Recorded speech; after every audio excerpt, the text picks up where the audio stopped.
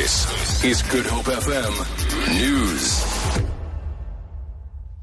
IEC Deputy Chairperson Tselane has dismissed claims that yesterday's protests during President Jacob Zuma's speech were choreographed by the Electoral Commission.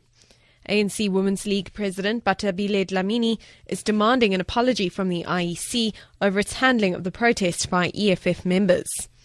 A group of women clad in black disrupted the ceremony with a placard demonstration. The anti-rape protest was in reference to President Zuma's rape trial 10 years ago by his accuser known as Kwezi. The president was acquitted. Tselane says the IEC had no prior knowledge of the planned protest. We'll sit and consider once it has received a formal complaint from Minister Batabile Dlamini. We were not aware that there was going to be a protest. We had planned our program accordingly. We were all taken by surprise that the protest was organized in the manner it was organized, but we knew nothing about it. Of course, it's a right of any South African to protest. I would have preferred, frankly speaking, to happen differently, but still the protest cannot be banned. Political analyst from the Wits University School of Governance, Professor Susan Boyson, says the ANC must blame itself for the loss of the Tshwane Metro. The reaction comes after the DA won most of the votes in the Pretoria-based metro in the recent local government elections. Boyson explains. The ANC in Tshwane went wrong on multiple fronts. They didn't take the threat that happened across Gauteng in 2014 seriously enough. They took the voters for granted. The Table Mountain Cableway is set to reopen tomorrow after a scheduled 2-week maintenance. During this year's annual maintenance, technicians replaced the top station's generator, cleaned the ropes and did slack rope tests.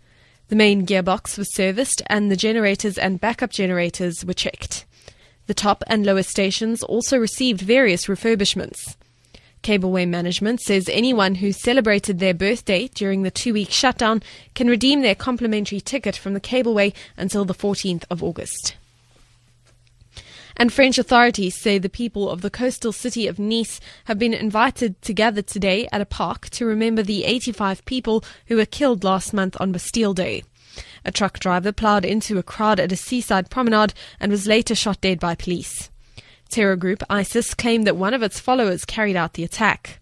Hugh Schofield reports. This started as a Facebook initiative by people of Nice who wanted their own unofficial, more personal tribute to friends and family who'd been killed. A bid to hold the rally a week ago was banned for security reasons, but this time the authorities have said it can go ahead.